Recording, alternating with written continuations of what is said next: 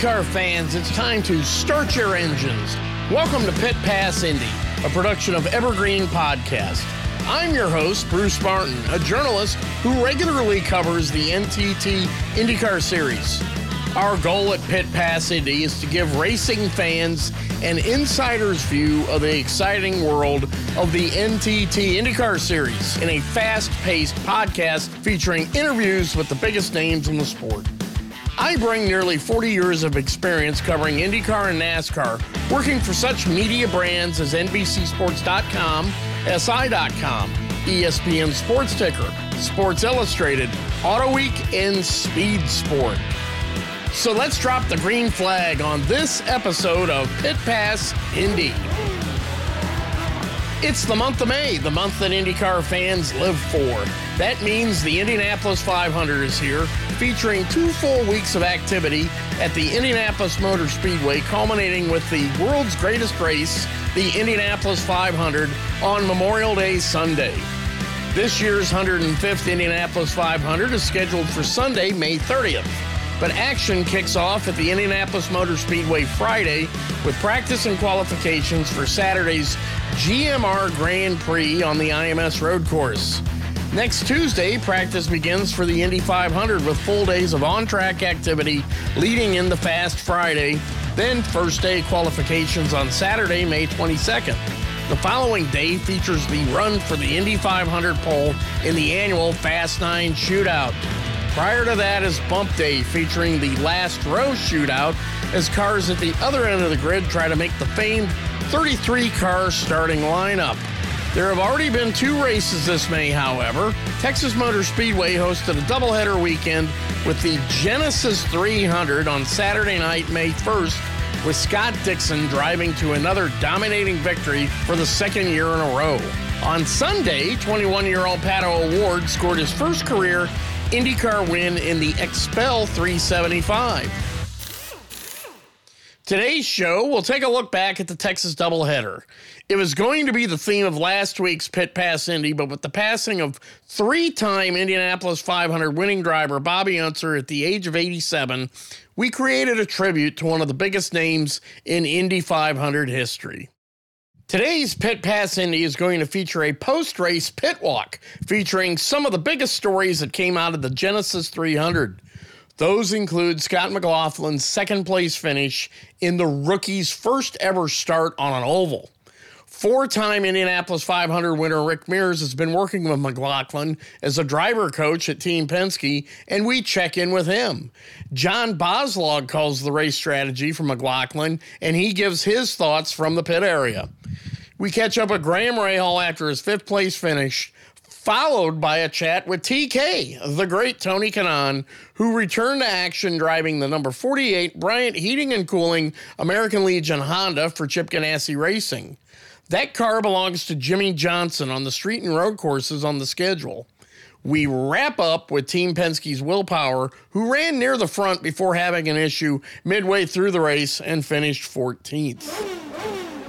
Scott McLaughlin, second place on an oval, your first oval start, and you're racing to the end against your hero, Scott Dixon. I mean, that's almost like a movie script. Yeah, man, I've never, like I said, I've never been this happy second, you know. It's crazy. It's a really proud moment for me and my family. It's been a big move across here. It's been stressful at times and miss my mum and dad a lot and everyone, and you know, just really proud to get it done, and you know, it's really, really crazy moment.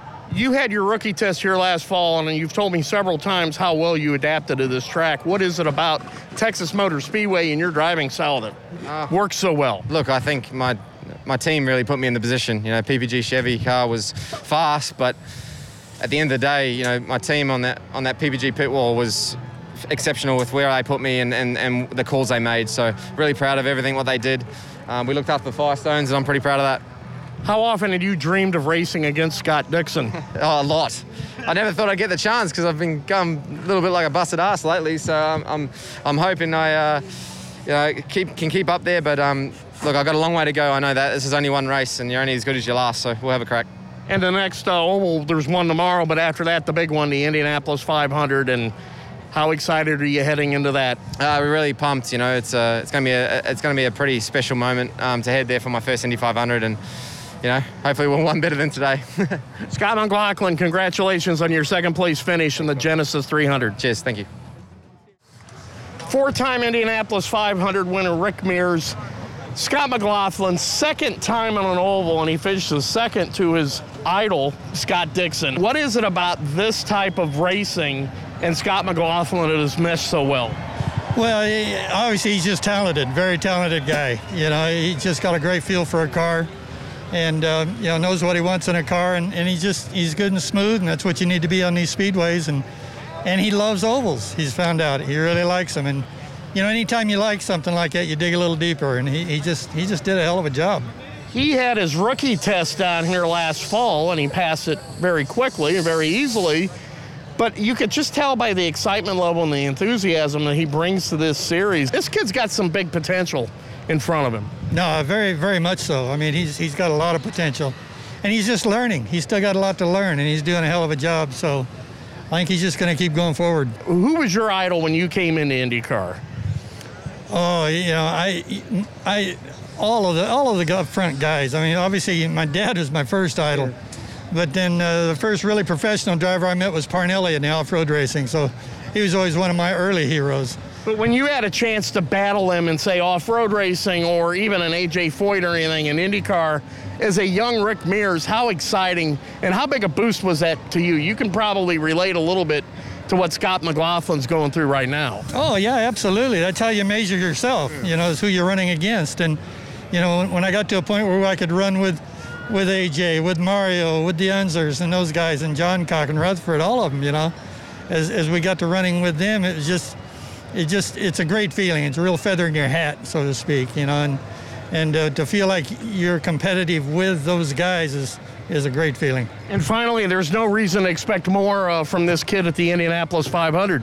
Oh no, I think he's going to run well. You know, like I said, he's still learning. He's going to continue learning, and we just got to give him the right tools to do the job. Rick Mears, congratulations working with Scott McLaughlin, and thank you for joining us. Thank you very much. John Boslog, race strategist for Scott McLaughlin. It's the kid's first race on an oval, and he finishes second to his hero, Scott Dixon. That's almost like storybook material. Yeah, I got to say, you know, we got a lot of credit to him because he's so excited about this right now, and he's so patient, and he just gets so, you know, pumped up about this. He loves IndyCar racing so much, and really the Matt Johnson and the guys today, Jonathan, his engineer, and the timing stand, you know, that's where the real strategy happens, in the timing stand. So it's a huge effort for everybody. And how we started out, it's really good right now. He was a three-time Australian Supercars champion, but when he tested here last fall, he really took a knack to this oval. What is it about his driving style that fits so well at a place like Texas Motor Speedway tonight? I think he's the real deal. I mean, I think, you know, it's not easy to do this. It's not easy to drive these cars. And I think it's really a testament to his talent, honestly. I really do. And I think anybody you talk to would say the same thing. And you were away for a couple of years with the IMSA program, Acura Team Penske. Now you're back in IndyCar. How much at home do you feel now? I do. I always like every project we do, but, you know, obviously Indy and IndyCar is near and dear to my heart, so it's great to be back. It's always great to have an opportunity when Roger gives it to you. John Boslog, race strategist for Scott McLaughlin. Congratulations on his second place finish in the Genesis 300. Thanks a lot. Graham Rahal, another great race for you here at Texas Motor Speedway. May have been a little bit better had they been able to qualify earlier today. How much of a deficit did that kind of put some of the drivers that were fast to have to fight their way up without having the ability to qualify?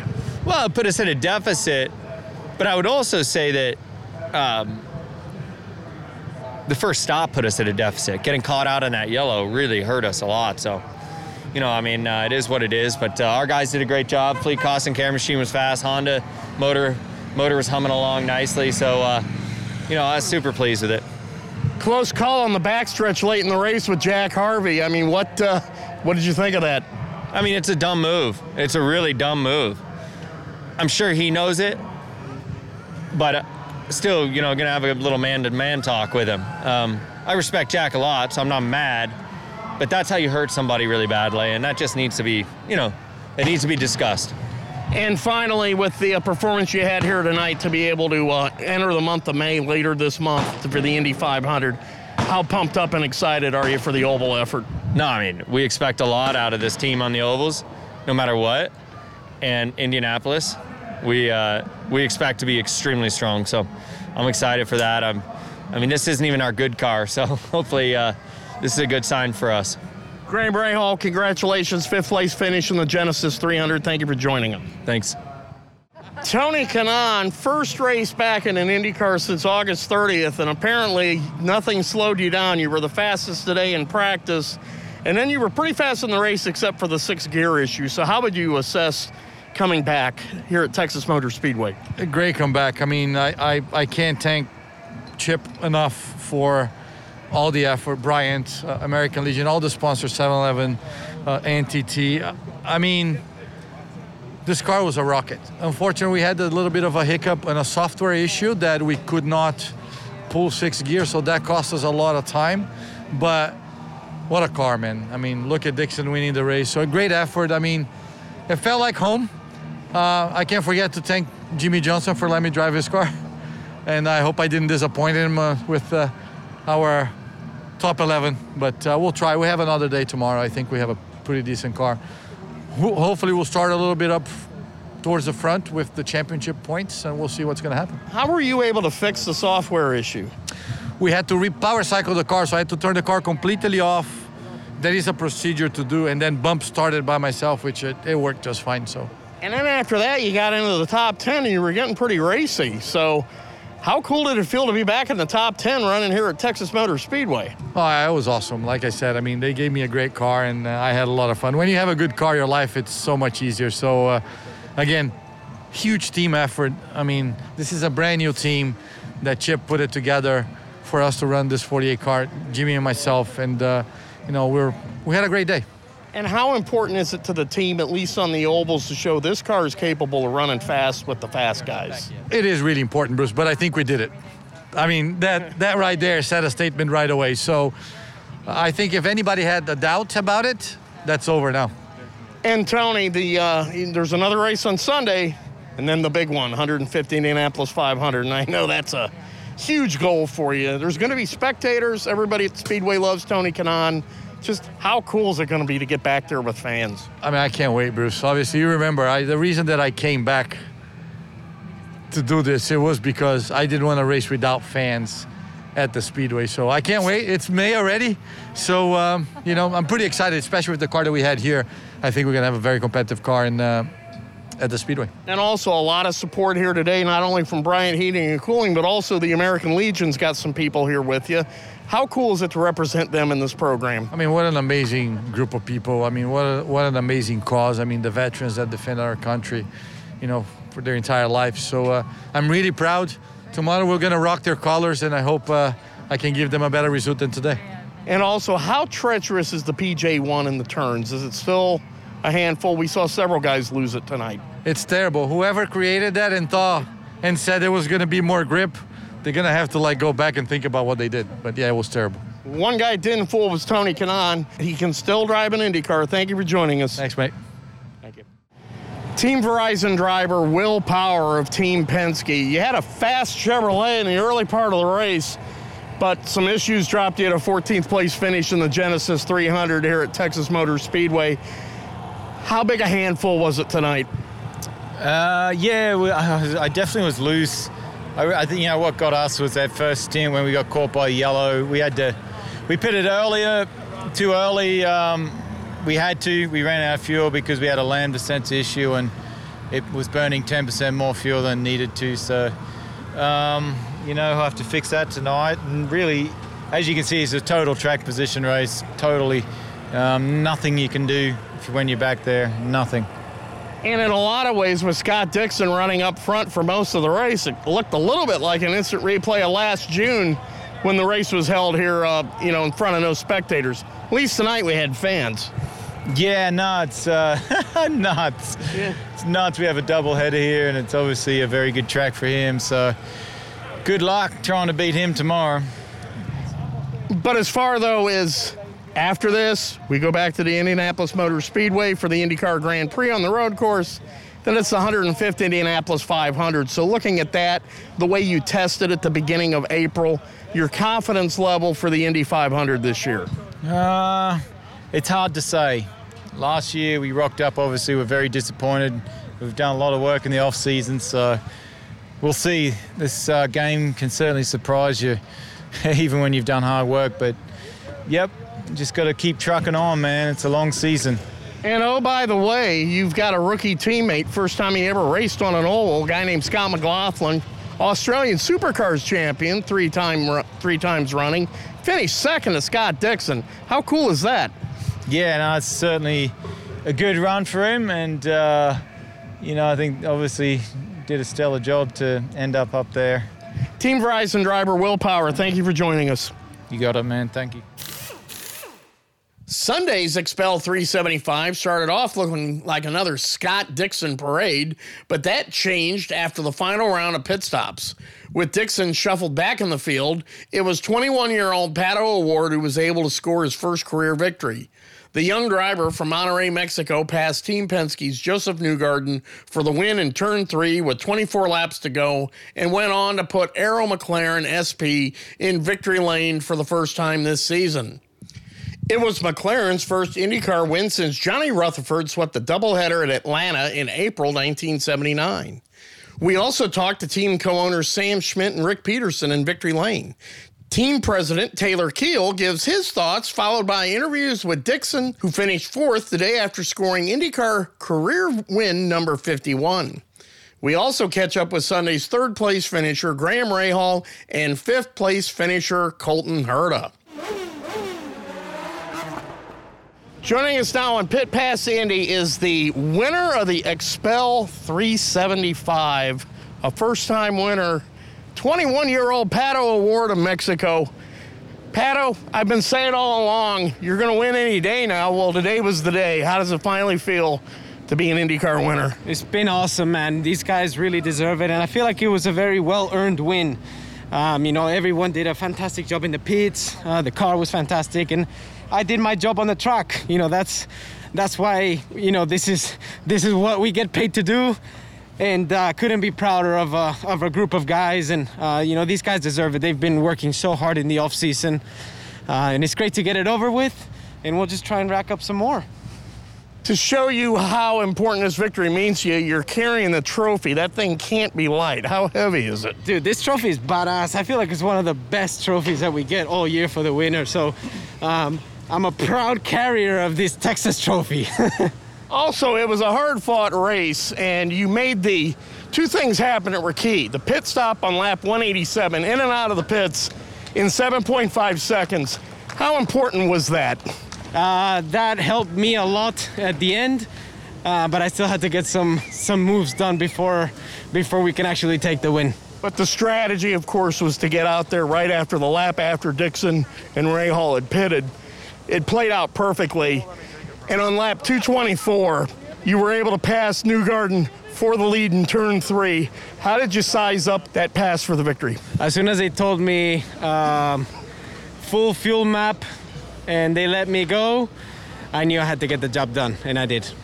And how fitting is it for you to get your first career victory at Texas Motor Speedway, a state that you once lived in when you were a kid? You grew up in San Antonio in many ways, even though you're from Monterrey, Mexico. Yeah, Texas is very close to my heart, and it's really cool to get this first win here, as well as, our first race as a team was here in Texas, so it's really cool that we got our first win here. First McLaren win of any kind since Jenson Button won in 2012. Also the first McLaren IndyCar win since Johnny Rutherford swept the doubleheader in 1979. How does it feel to be listed with those names? Very special for sure. Hopefully I can rack up some more and add some more history to the books. Pato O'Ward, congratulations on your victory. Thank you for joining us on Pit Pass Indy. Thank you. McLaren SP team owner Sam Schmidt. Here we are in victory lane at Texas Motor Speedway. We knew it was any day now Pato O'Ward was going to get his first victory, and today happened to be the day. How exciting is it for you, and how satisfying is it to see this kid finally get a win in the IndyCar Series? This relationship with McLaren started a year ago, and I tell you, Arrow, naming sponsor, been with us now for 7 years. This kid is outstanding. We knew it'd only be a matter of time, and now he's felt it, maybe we can get some more. A couple of years ago, you rebuilt your team in many ways. You brought in McLaren as a partner. I believe this year we're really seeing the fruition of that partnership grow. There's got to be some exciting things ahead in the future for Arrow McLaren SP Racing. Well, you saw it at Barber, and the kid got the pole and was the fastest guy all day. These guys have worked so hard in the off-season. I think Felix has been an excellent addition because he's brought a lot of knowledge and experience, and he's pushing Pato, even though we're not seeing the results. So having Rick Peterson here, having Mike Long, having everybody from Arrow, Views, Mission, Juan Gonzalez here. I mean, it couldn't happen in a better place because we have all of our major partners here. I wish Zach was here, but we'll get him at the next one. Now, next up, could it be a championship season for Pato O'Ward? He was in contention all the way to the last race of 2020. Why not 2021? Yeah, I mean, St. Pete was something we want to forget, but I think this puts him in P3 in the points, and we can hopefully go forward from there. We're real strong at the Speedway, real strong at the GP. We should be strong from here on out, so we're certainly looking forward to it. Not getting ahead of ourselves. We still have to execute. Team owner Sam Schmidt, congratulations on winning the XPEL 375, and good luck at the Indianapolis Motor Speedway for the 105th Indianapolis 500. Thanks, Bruce. Appreciate the coverage. Now we're with another one of the team owners of Arrow McLaren SP Racing. It's Rick Peterson. Rick, you've been a loyal supporter of this program for a long time. You saw a lot of talent in your driver, Pato O'Ward. The team remade itself 2 years ago by bringing McLaren in as a partner. I think today we saw it all come together. How satisfying is that for you? Very satisfying. I'm actually surprised it took this long because Pato is a real talent. But we finally got it. I think the rest will come a lot easier. I think you got a photo. I think you have a winner's photo to take, but congratulations on the victory. Okay, thank you. Scott Dixon, a win in Saturday night and fourth place today in the XPEL 375. Not a bad weekend, but at times it looked like you had the class of the field in the Sunday race. How do you see the way it played out? Yeah, a little bit frustrating, right? But, you know, honestly, a good weekend for us. Big congrats to Pato. He drove a fantastic race there at the end. Honestly, we just, it was the way it went, right? We were the only one that wanted to lead, and we had to save a bunch of fuel, which made it, more difficult for us to push on the in laps, and then some of those guys caught the caution, which really helped them. So be it. Good weekend for us. Really happy for everybody on the PNC number 9 crew. We leave here leading the points, which is a great way to enter the month of May and go into the 500. Was the caution really the big moment that once you got shuffled back, then there wasn't really a whole lot you could do from that point? Yeah. I kind of always sum up some of the guys I'm racing to, so I know Ray Alls had a pretty rough start to the season. I know he was going to be super aggressive, and then the same with Herder behind me. So, it was more of just management and not being, too silly and making a mistake and losing a bunch of points. Were you having to burn more fuel than you wanted at that point? When we were leading, we had to, because, Graham led for a bit. And then he was just backing the field up too much, and I was like, it's going to get dangerous here. So, then you're going to have about 5 people trying to lead. So, definitely interesting race and interesting way to manage it. I think, Honda did a fantastic job on fuel mileage. Obviously, we didn't come away with the win with Honda and HPD, but that's how it goes. But you brought up a very good point about you're leading the points now and going into the Indianapolis Motor Speedway for the month of May, with the road course race, and then the 150 Indianapolis 500. How much momentum do you feel this team has for Indy? Yeah, it'd be interesting. I think the other manufacturers definitely brought a lot of power this year. It's a sizable step, which is kind of interesting considering, these engines are pretty mature. So, we'll see what and how that rolls off. We've got the road course first. It's always a fun way to kind of lay into that and have a good race there. So, again, we'll keep trying to do our best. We'll keep trying to make the car a bit better, and whether it's pit stops and strategy and everything. But looking forward to getting back to Indy. Scott Dixon, congratulations on your win Saturday night and your 4th place finish today at Texas Motor Speedway. Thanks, man. Cheers. Graham Rahal, back-to-back top 5 finishes here at Texas Motor Speedway. You wanted the victory, but still you're coming out here in pretty good shape points-wise. Yeah, I mean, it was a great weekend. To get two solid points, two top 5s, was excellent for us. So super proud of our team, our organization for the job that they did this weekend. Our cars are very fast, very competitive. The boys did a great job. So feels nice to get the fleet cost and care machine up there. I think Honda did an excellent job too. Today we came up just short. Just went too loose the last 2 stints. Wish that wasn't the case, but that's racing, and move on to Indy GP in the 500, and I know we'll have a great shot there. After you passed Scott Dixon for the lead, it seemed like at that point it was a matter of saving fuel, and then you let him get back ahead of you. How difficult would it have been to save fuel before the final caution? Yeah, it's going to be tough. Well, we would have made it for sure, but it would have just been that slow, kind of follow the leader until the last 5 laps. You would have tried to give it your best effort, but yeah, I mean, with Dixie and I both trying to control the pace, obviously that helps Pato, it helps Joseph, and it got them the win because obviously they could go a lap longer than both of us could. But that's the way she goes, that's racing again. And, I think we did an excellent job today, so I've got no regrets. I'd like to get a win, obviously. We've been so close. And, today, honestly, when I took the lead, I thought this could be the one. But, she slipped away a little bit. How important is it to have the momentum heading to the Indianapolis Motor Speedway in the month of May? Well, it feels good because particularly coming off the test that we had in May, I mean, we feel good. So we're looking forward to the opportunity ahead. Graham Rahal, nice job this weekend at Texas Motor Speedway. Thank you for joining us. Thanks. Colton Herta, it was a pretty hard weekend at Texas Motor Speedway. Saturday night race got off to a rough start, but you were able to bounce back Sunday in the XPEL 375 with a 5th place finish. How important was that, especially after the way things went Saturday night? It was very important. We didn't really put a foot wrong until we had those problems. We had a great race car in both days, and podium. We should have really podiumed in both races. That's what I felt like we had the pace of. In the second race, I was really happy to go 10th to 5th with what we're dealing with right now, and obviously not the best conditions to pass in, so it was very difficult to pass, and we did all of our passing in the pits and strategy-wise, so great job by them for letting me, or creating those opportunities in the pits and the strategy to open up those gaps to pass some people. But yeah, I think overall, gonna leave the weekend a little disappointed. 22nd and a 5th is not what we wanted, and it's not what the car was capable of. So a little bit frustrating, but we'll see how it goes in the next one.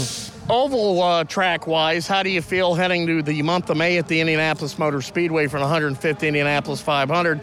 Different track layout, but it's still an oval setup. Yeah, I feel confident. Our car's been fast there, so I feel confident in our speedway car, and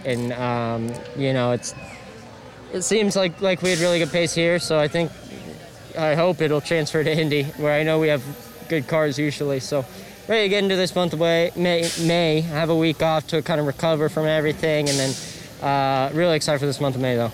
And we're standing outside Victory Lane at Texas Motor Speedway watching Pato O'Ward celebrate his first career IndyCar win. You and him are former teammates. Your careers have paralleled each other. In a lot of ways, you're the 2 young guys that a lot of us are predicting great stardom from in the future. What's your thoughts seeing Pato finally get his first IndyCar win? I mean, it's about time. He's been so close so many times. He really deserves it. So happy to see him finally win, and a good job by him and his team today. Colton Herta, a nice job this weekend at Texas Motor Speedway. We'll see you in the month of May at the Indianapolis 500. Thank you. In the world of racing, Penske means performance and winning. For good reason. Since 1966, Team Penske has won 44 national championships, 17 in IndyCar alone. And last year, Team Penske claimed its Indianapolis 500 record-extending 19th Indy 500 win, with Joseph Newgarden the latest driver to win the famed race. Team Penske also won its second straight NASCAR Cup Series championship. In 2022, Penske was the first team in history to win both the IndyCar and the NASCAR Cup Series championships in the same season. Team Penske enters the 2024 NTT IndyCar Series season with 236 IndyCar wins, including 34 500-mile race victories. Those are results that are tough to top. But Penske's legendary reputation for quality and attention to detail makes a statement off the track, too. When you need a truck, whether for your business or for a household move, Penske Truck Rental has some of the cleanest, newest, and best-maintained vehicles on the road. And we make it easy with personalized support from our associates, flexible reservations, and access to the top technology. With quick pickup and drop-off at more than 2,500 locations across North America, our scale and know-how will keep you covered, all helping to ensure you get the right, reliable, fuel-efficient vehicle when and where you need it. On the highways, the raceways, and every pit stop in between, Penske keeps you moving forward.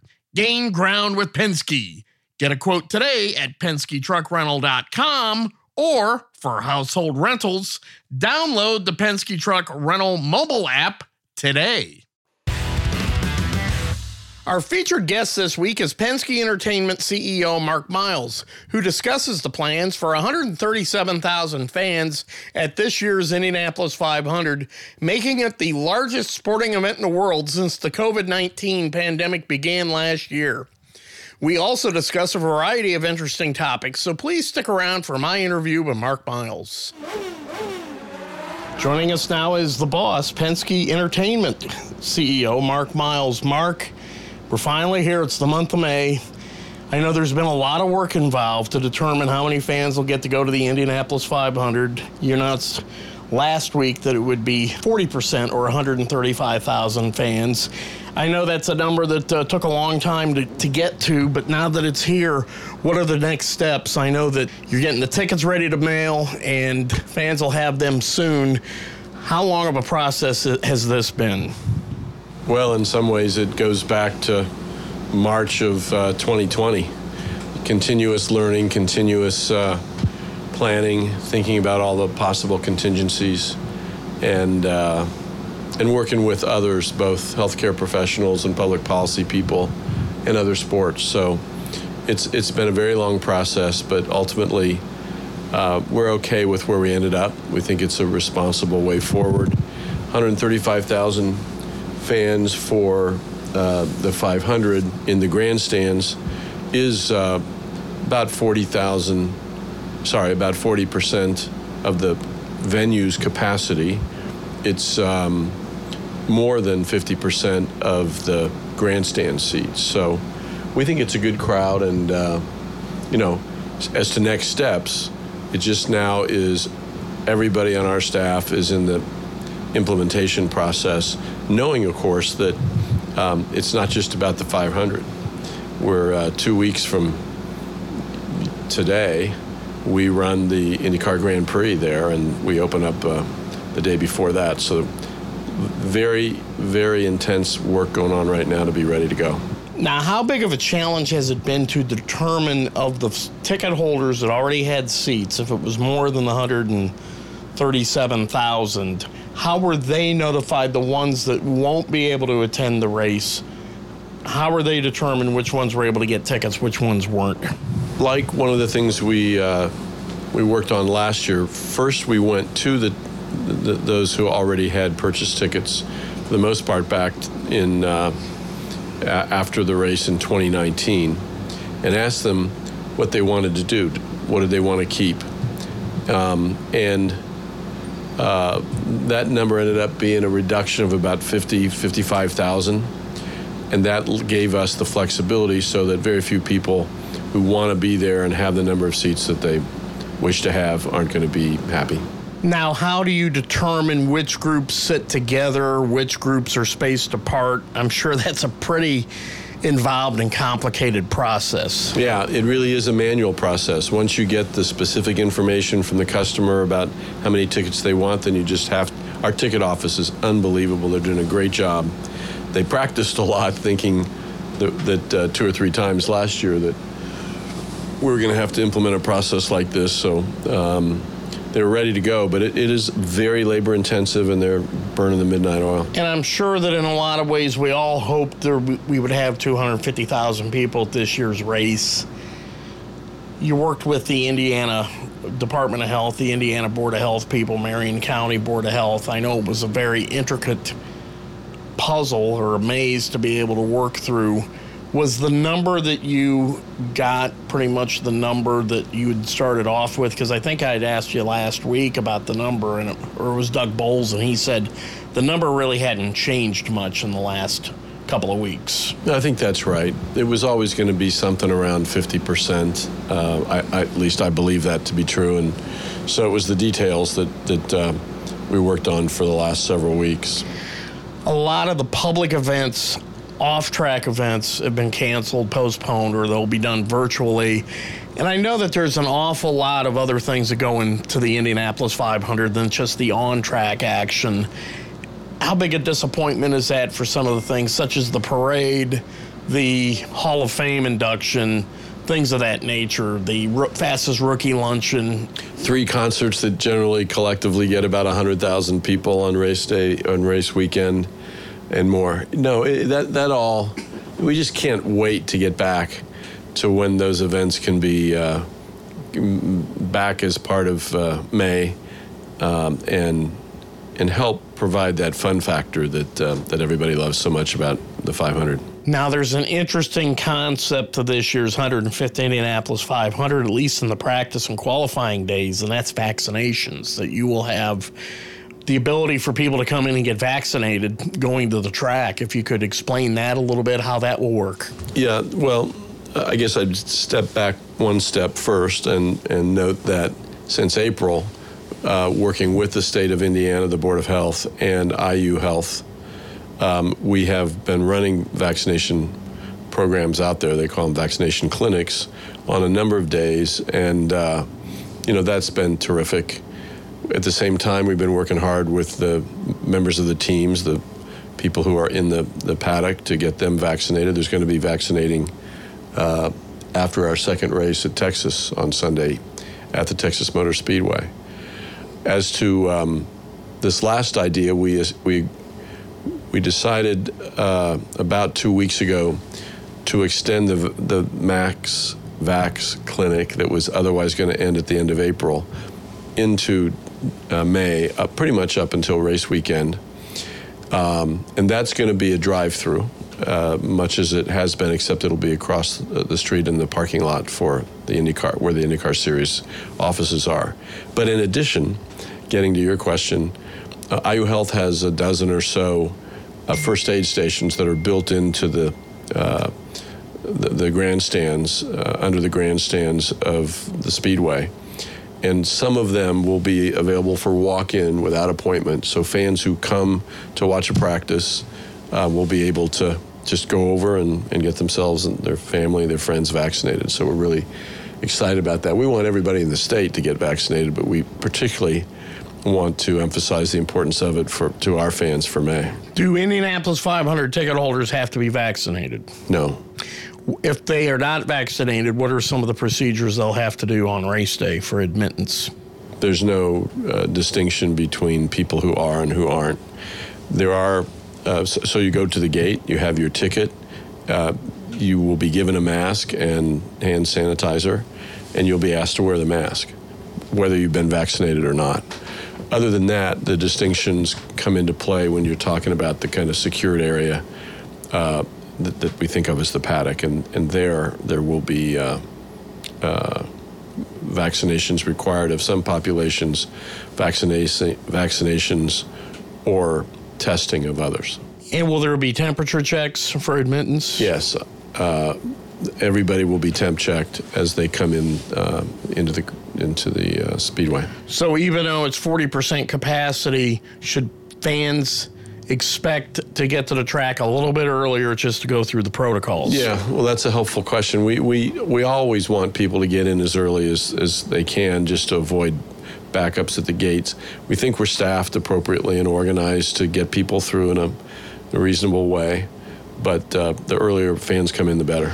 And as far, though, as to finally be able to have Roger Penske, the new owner of the Indianapolis Motor Speedway, to have host an Indianapolis 500 with spectators, even though it's not going to be 100%, you have to probably feel pretty good about him finally getting to see what the place looks like, to have that race that he loves so much and a place that he loves dearly with spectators. Well, that's true, but I would just say I can't say enough about his leadership over the last 15, 16 months. It's just been steadfast and positive and forward-leaning. And none of us, this is not going to be the normal 500. It's going to be a great 500. I hope it'll be a great race. We're glad fans can get back. But as much as I'll be delighted when we get to the checkered flag on May 30th, I'll be even more delighted to be thinking about the 106th. Now, moving on away from the Indianapolis 500, working for Roger Penske, I've known you since you joined the series back in 2012, and you were a hard worker then, working for the Hallman & Company.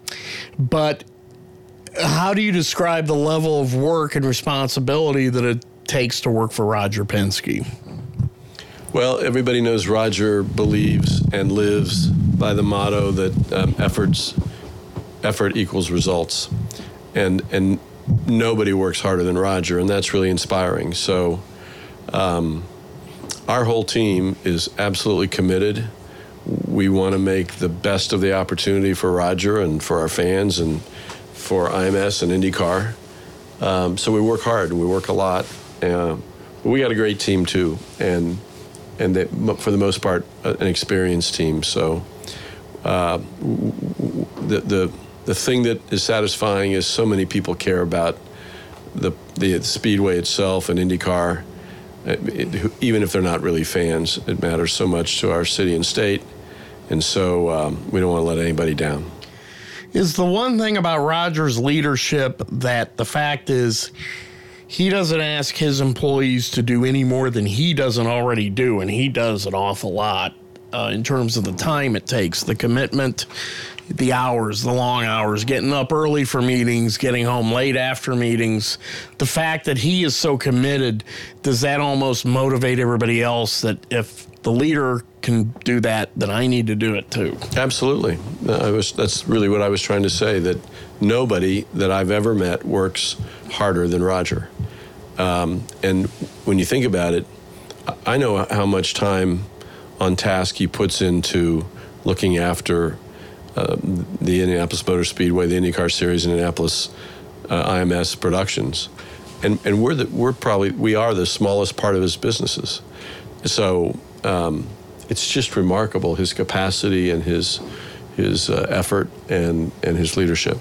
When you consider his age, do you ever get concerned at the workload that he takes on? Roger's Superman. He has not hit pause for a second. I haven't seen him really have to take a break. I'm a few years younger than he is, and I want to keep up. He's really remarkable in terms of his strength and stamina and energy level, and again, that's all very inspirational. But key to this puzzle are two people that you installed. Doug Bowles is president of the Indianapolis Motor Speedway, and Jay Fry, the president of IndyCar. And in a lot of ways, them working with yourself and Penske Corporation management, it seems like it's allowed them the chance to grow and do some things that they're allowed to do under that type of leadership. It's true for the whole team. Certainly Doug and Jay, Allison Melanchthon, who runs all of our marketing and communications and content. This is a very motivated group, a very talented group, and it's been very frustrating, as it has been, I'm sure, for most organizations since March of 2020. But now people are beginning to see, the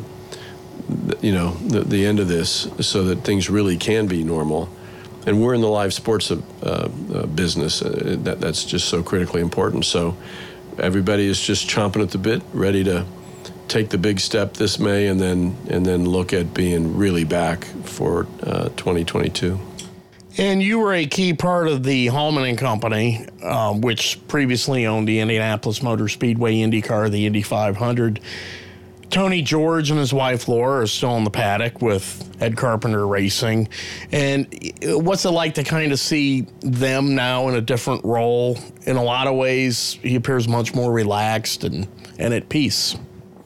Well, I hope that's the case. I think it should be. Their family, is responsible for the decades of growth and eventually the preservation of the traditions of the Indianapolis Motor Speedway and ultimately IndyCar, and they got it to the place where Roger could take it and his family could take it for the next decade. So they should feel very good about that. I know they do, and hopefully that leaves them all personally in a really good place. Jimmy Johnson was now part of the series. He runs the street and road courses. Tony Kanaan runs that car on the oval tracks. It really looks like Carvana, the team sponsor, they're all in when it comes to IndyCar racing. And to bring a company of that stature and magnitude into the series, it's a new sponsor with a lot of promotion. And how big a help has that been? No, it's just fantastic. Hats off to Carvana. Their engagement, their advertising is just fantastic. But the American Legion, another sponsor on the car, is doing the same thing. And so it's just a huge burst of promotion, and hopefully it'll be sustainable. Hopefully TK will have a good ride in Texas, and the 48 car will have a great year. Now, on March 13th, 2020, a lot of us thought when everything got shut down, how are teams going to keep their sponsors? How's the field going to remain at 24? And it seems like, if anything, the field's gotten stronger and deeper, and the sponsors, I don't know if you lost a sponsor at all over the offseason. How big of a surprise was that to you? And at any point prior to that, were you concerned that some people may get out because of the shutdown? I don't think anybody knew, what the future was going to look like in mid-March of 2020. The world hasn't been through anything like this before. And so absolutely there, whether it was team ownership, team sponsors, our broadcast partner, our own sponsors, there was just a ton of uncertainty. But from the very beginning of that, moving forward, a course was set and direction was given and answers were worked out. And I just think it proved that the IndyCar paddock is incredibly resilient. And I think you're right. There's more cars throughout the year this year, 23 to 25, I think, maybe 26 on some occasions. And we're at a pretty good number for the 500 with bumping insured at this point. So, yeah, it might have sounded a little foolhardy to predict in March of 2020 where we are today in early May of 2021.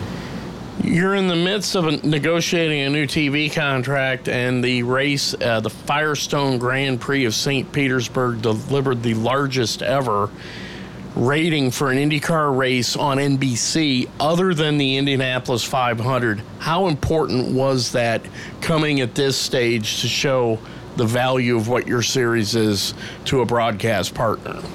It's terrific. It was very helpful. But, whether it's NBC or other broadcasters, they're professionals and they have all the data and they look at everything and they look at it over time. So, NBC's a great partner. They were terrific in working through the uncertainties and the challenges of the pandemic in 2020. They promote. I saw some of their promotions in the Derby telecast today. Looking forward to the 500, and they believe in our racing and they believe in the future of IndyCar, and they've been a big part of our growth. Obviously, you're doing your due diligence, talking to other prospective partners about a new broadcast package. When do you hope to have that finalized? Early summer is kind of our target at this point. So hopefully we can know where we are in the summer. So that and some other key announcements will be important to our continuity and our ongoing partnerships. Are you committed to having a better package than what you've had with NBC, which was a better package than what you had before? Yeah, we're not looking to take any steps backwards. We think a ton about programming and exposure and promotion. We think about all the platforms that a partner needs to be able to bring to bear. In the case of NBC, that's network and cable, even if it's not SN, and their streaming platform, Peacock. So all of that matters, and how they'll promote and rights fees, all those things are part of the discussion. And how important is a streaming platform in the next TV deal? You mentioned Peacock as part of NBC. The other networks have their own streaming platforms also, or even bringing in another streaming platform such as an Amazon or Netflix or something like that. So there's no question that, some form of streaming is the future for live sports. It's just a question of the pace of change, and so our arrangements this time around for the next few years need to be very thoughtful in terms of streaming.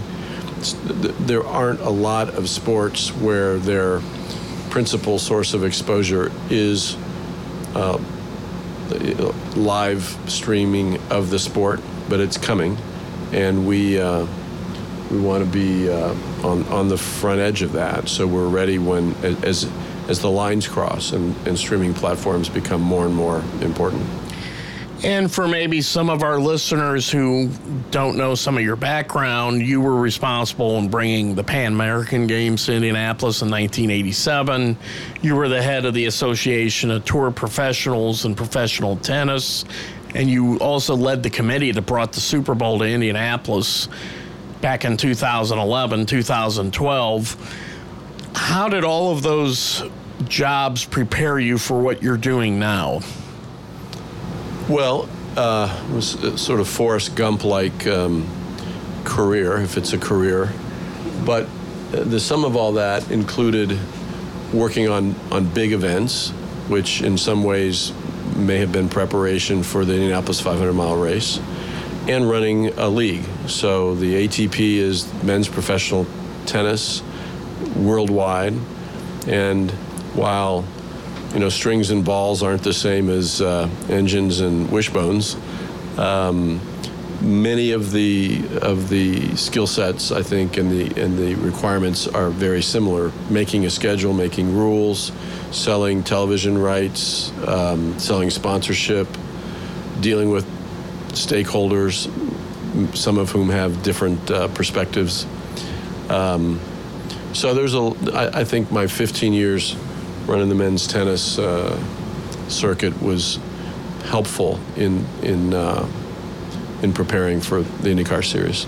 And going back even to the Pan American Games, I believe you were probably the only man that I actually know that actually had meetings with Fidel Castro. If you could, there aren't a whole lot of people in the United States that can ever say that. What was that like? Was it intimidating? It had to be one of the more interesting things you've ever been able to do in your life. Yeah, not something I ever thought about putting on my wish list, but what happened was Indianapolis competed against Havana, Cuba for the right to host the 1987 Pan American Games. Indy won, and Fidel announced a boycott. So ultimately, we had 3 different 3-hour meetings with him. After the first one, we understood the basis on which he might be willing to reverse his thinking and make sure Cuba participated. By the second meeting, we could announce that was going to happen. These were all late-night meetings that lasted a fair amount of time. And my thinking, my reaction to him, I remember being very different the first time, the second time, the third time. But of course, they were fascinating. And importantly, to the Pan American Games in Indianapolis, ultimately the Cubans were the best competition for the U.S. athletes and were very important to the success of the game. The opening ceremonies were held at the Indianapolis Motor Speedway. At that time, even in your wildest imaginations, did you ever think, I'm going to run this place one day? Hardly. We didn't have an ideal place. Like the Summer Olympic Games, the Pan American Games expectation is a big soccer stadium, right? Or a football stadium. You can put a track inside. That's kind of the norm, and Indianapolis didn't have that. So we had to improvise, and when we looked around and we aspired to have a big crowd, the Indianapolis Motor Speedway seemed like the best option. We went to see Mary Hullman and Tony, and I was not alone, others as well, and they said, of course, when we made the request. And then we got Disney involved, and it was a very colorful, huge show, and it was a fitting way to kick off 17 days of competition and 1 million fans attending, and what became a big event for our city. And one of the great accomplishments of your life was to bring the Super Bowl to Indianapolis, and I know that there's been other attempts to try to convince the NFL to bring the Super Bowl back to Indianapolis. Do you see that happening someday soon, or is it still a little bit with all the new stadiums that are being built, some of the megalopolis-type stadiums that we see that are built in Las Vegas and Los Angeles and some of the other places, that it will be a little difficult to try to get the Super Bowl back? No, I think it's very difficult and unlikely in the next, in the short term. The league is pretty committed to kind of going back to rotation for their like resort cities in Southern Cal and in Texas and New Orleans and North Florida. Or, I'm sorry, South Florida. With the possibility of new buildings, new league buildings also having the opportunity. So, I don't think we're going to build a new Lucas Oil Stadium in Indianapolis real soon. So I think we probably had our moment in the sun for now, and it may be a while before that opportunity presents itself again. But to know that the NFL, the media, the spectators, the sponsors all raved about how well that Super Bowl was run, that has to go down as one of the most satisfying things of your career. Yeah, it was terrific. In the end, there were more people who wanted to volunteer than we could deploy. 12,000 people wanted to be part of it. We actually could give responsibilities to 8,000 people. The city had 1 million people in the Super Bowl Village for the 10 days before the event. Most of them were Hoosiers partaking in a way that they couldn't, because most local folks can't actually go to the Super Bowl game. We got unbelievably fortunate to have sensational weather by February standards in Indianapolis, and the city and the people of Indianapolis showed themselves very well. And what was even more terrific is the New England Patriots got beat in that Super Bowl. Well, there are a lot of people in Indianapolis who felt that way. But that venue's a fantastic place. Indianapolis and the state of Indiana showed how important they are in running big events with March Madness, every game being played within the state of Indiana. Also, the college football championship game will be played at Lucas Oil Stadium. So there's still a lot of opportunity for big events to be held in the city of Indianapolis. Listen, Indianapolis, initially in amateur sports and subsequently in the world of sports, I really do believe is the sports capital of the country. So, of course, you have the Pacers and the Colts and the Speedway, but pre-COVID, in a 14-month period, Indianapolis had been slated to host the NBA All-Star Game, the NCAA Final Four, before that, the Big Ten basketball tournament, then the NCAA Final Four, then the Big Ten football championship game, which is still going to have, then the National College Football Championship game. Nobody does that in a year. It is, and that's not going away. So the All-Star game got postponed, and we don't have it till I think 24. But all the rest of those events are still on the schedule for as originally scheduled. And of course, we traded up and went just from the Final Four up to the whole of March Madness, which nobody could have imagined. So no, Indy is not going backwards. It has a great future to continue to be competitive and a great host for the major events that are available. And of course, the greatest sporting event of all is the Indianapolis 500, the cornerstone sporting event. It's really one of the things that put that city on the map. So you have to feel that the success and the history of being able to put on the world's greatest race for that long is one of the keys that's kind of helped turn Indianapolis into the city that it is today. Absolutely. You know, it was the thing that the city was known for before we developed a broader sports strategy. And frankly, it was the only thing we had. I mean, we didn't have another center city downtown sports venue. We didn't have much of a convention center. We didn't have a dome stadium or a Lucas Oil. So it really, this Indianapolis Motor Speedway was the sports identity of the city and continues to be that, but we're in good company now with so many other options for our folks. Mark Miles, Penske Entertainment CEO. It's always fascinating talking to you, and thank you for joining us today. Thanks, Bruce. A pleasure. And that puts a checkered flag on this episode of Pit Pass Indy. We want to thank all of our guests for joining us today. And now it's off to the 105th Indianapolis 500 as the month of May is finally here. This has been a production of Evergreen Podcast. A special thanks to our production team. Executive producers are Bridget Coyne and Gerardo Orlando. Recordings and edits were done by me, Bruce Martin, and final mixing was done by Dave Douglas. Until next time, be sure to keep it out of the wall.